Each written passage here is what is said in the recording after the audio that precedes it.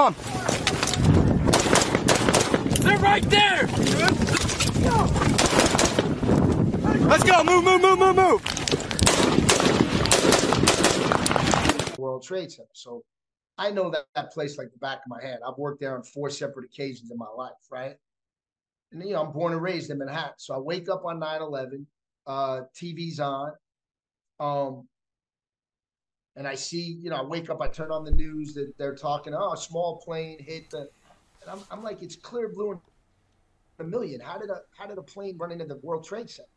And I'm like, I don't know, it doesn't seem right, but they're talking about it. They're like, it's a small plane. I'm like, that's a pretty big fire for a small plane. But I'm in the dark like everybody else. I'm just scratching my head going, what? That's really weird, but whatever.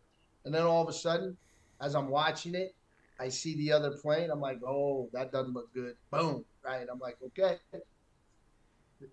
I run downstairs. I tell my wife, I said, turn on the news. She turns it on. She goes, I'm not sending the kids to school. I said, don't. I said, but I think I got to go into work. I said, I think my leave is about to get canceled. So I said, I'm rolling into work. Took 3 hours to get to work because of the traffic, because the base went to DEFCON 1 or whatever those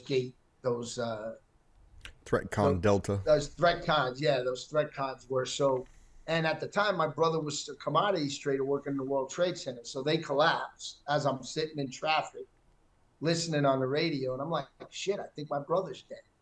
You know, I'm like, shit, I'm going to have to tell my mom later, but I got to get into work right now. you know, you compartmentalize, like you just, and luckily my brother called my house to tell me he was okay. So my daughter called me to say, hey, Uncle Stevie's fine. He called. I wasn't worried about my mom because I know she ain't down at the World Trade Center at 9 in the morning. So, yeah, you know, and we get on base.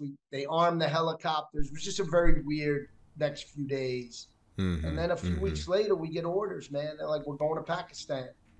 And it's like right after the initial invasion, you know, right before the initial invasion, when they put the SF teams in and stuff, all that was staged out of Pakistan. So we went to Jacobabad, Pakistan.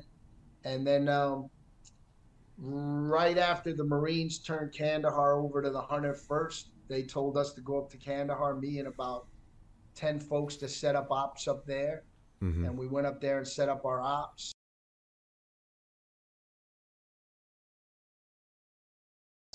All the Apaches were coming back all shot up and shit. And I'm just sitting there going, fuck.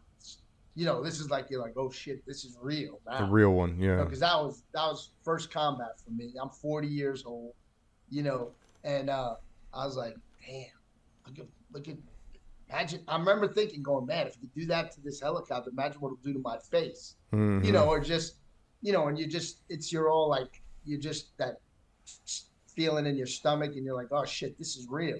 Yeah.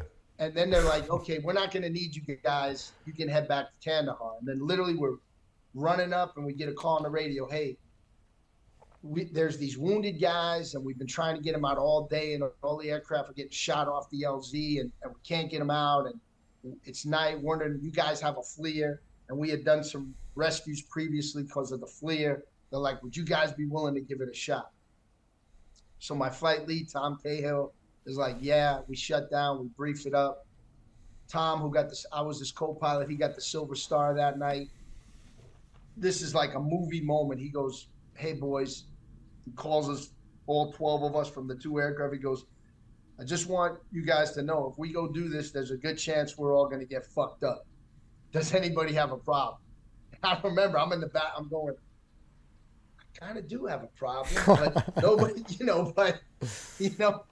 but my buddy Scarecrow, one of the PJs, he's like, fuck no, let's go. And I'm like, well, I guess I can't be a pussy, so I guess I don't have a problem. That's right. That's right.